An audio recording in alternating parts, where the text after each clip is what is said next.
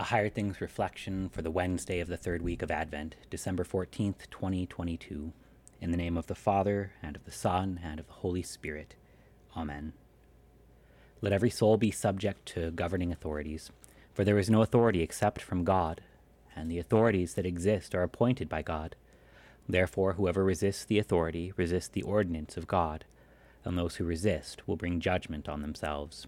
For he does not bear the sword in vain, for he is God's minister, an avenger to execute wrath on him who practices evil. Romans 13, 1-4. In the name of Jesus, Amen. One of the great comforts of Jesus becoming incarnate man is that Jesus knows about life here in this fallen world. You're not the only ones who have lived under the rule of earthly kings and princes. Your Lord Jesus did too.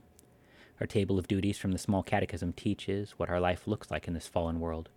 We, the baptized, are instructed about civil governance not just so that we can live, breathe, and have our being when they do their job well.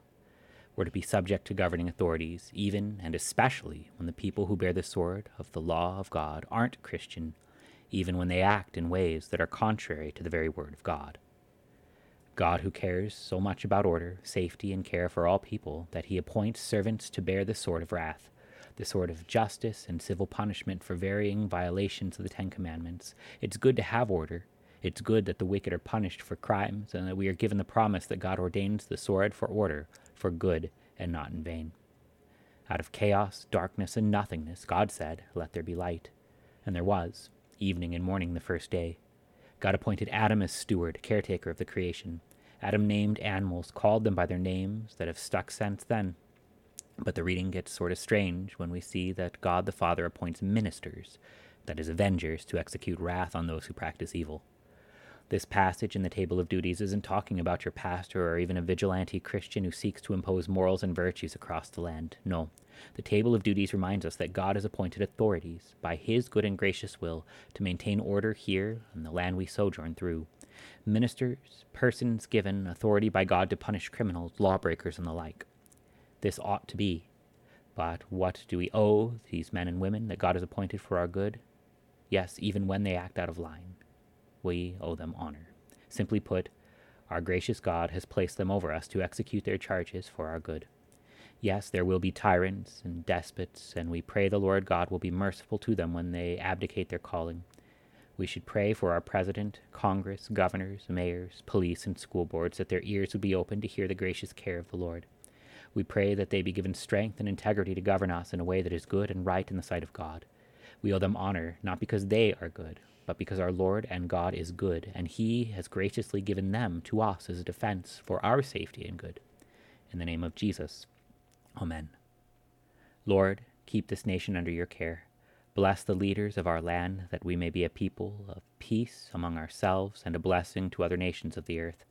Grant that we may choose trustworthy leaders, contribute to wise decisions for the general welfare, and serve you faithfully in our generation, through Jesus Christ, your Son, our Lord, who lives and reigns with you and the Holy Spirit. Amen. I believe in God the Father Almighty, maker of heaven and earth, and in Jesus Christ, his only Son, our Lord, who was conceived by the Holy Spirit, born of the Virgin Mary, suffered under Pontius Pilate, was crucified, died, and was buried. He descended into hell. The third day he rose again from the dead. He ascended into heaven and sits at the right hand of God the Father Almighty. From thence he will come to judge the living and the dead. I believe in the Holy Spirit, the holy Christian Church, the communion of saints, the forgiveness of sins, the resurrection of the body, and the life everlasting. Amen. Our Father, who art in heaven, hallowed be thy name. Thy kingdom come, thy will be done, on earth as it is in heaven. Give us this day our daily bread, and forgive us our trespasses, as we forgive those who trespass against us. And lead us not into temptation, but deliver us from evil. For thine is the kingdom, and the power, and the glory, forever and ever. Amen. Higher Things reflections are free, just like the gospel, but they exist and grow from your generous contributions. All donations are tax deductible. If you would like to contribute to the work of Higher Things and support daily reflections, log on to higherthings.org for more information. Check out Minute Messages, gospel-filled devotions for every occasion by the Reverend Dr. Matthew Richard. Hear what Reverend Harrison Goodman, pastor and content executive at Higher Things, has to say. Hey, that's me. Reverend Dr. Matthew Richard gets right to the point, rightly dividing law and gospel, leaving us with the truth of God's word and the comfort of his promises. For all of the places we find ourselves overwhelmed by a lack of time and an abundance of sin, these brief but incredibly pastoral devotions are a gift to the Church.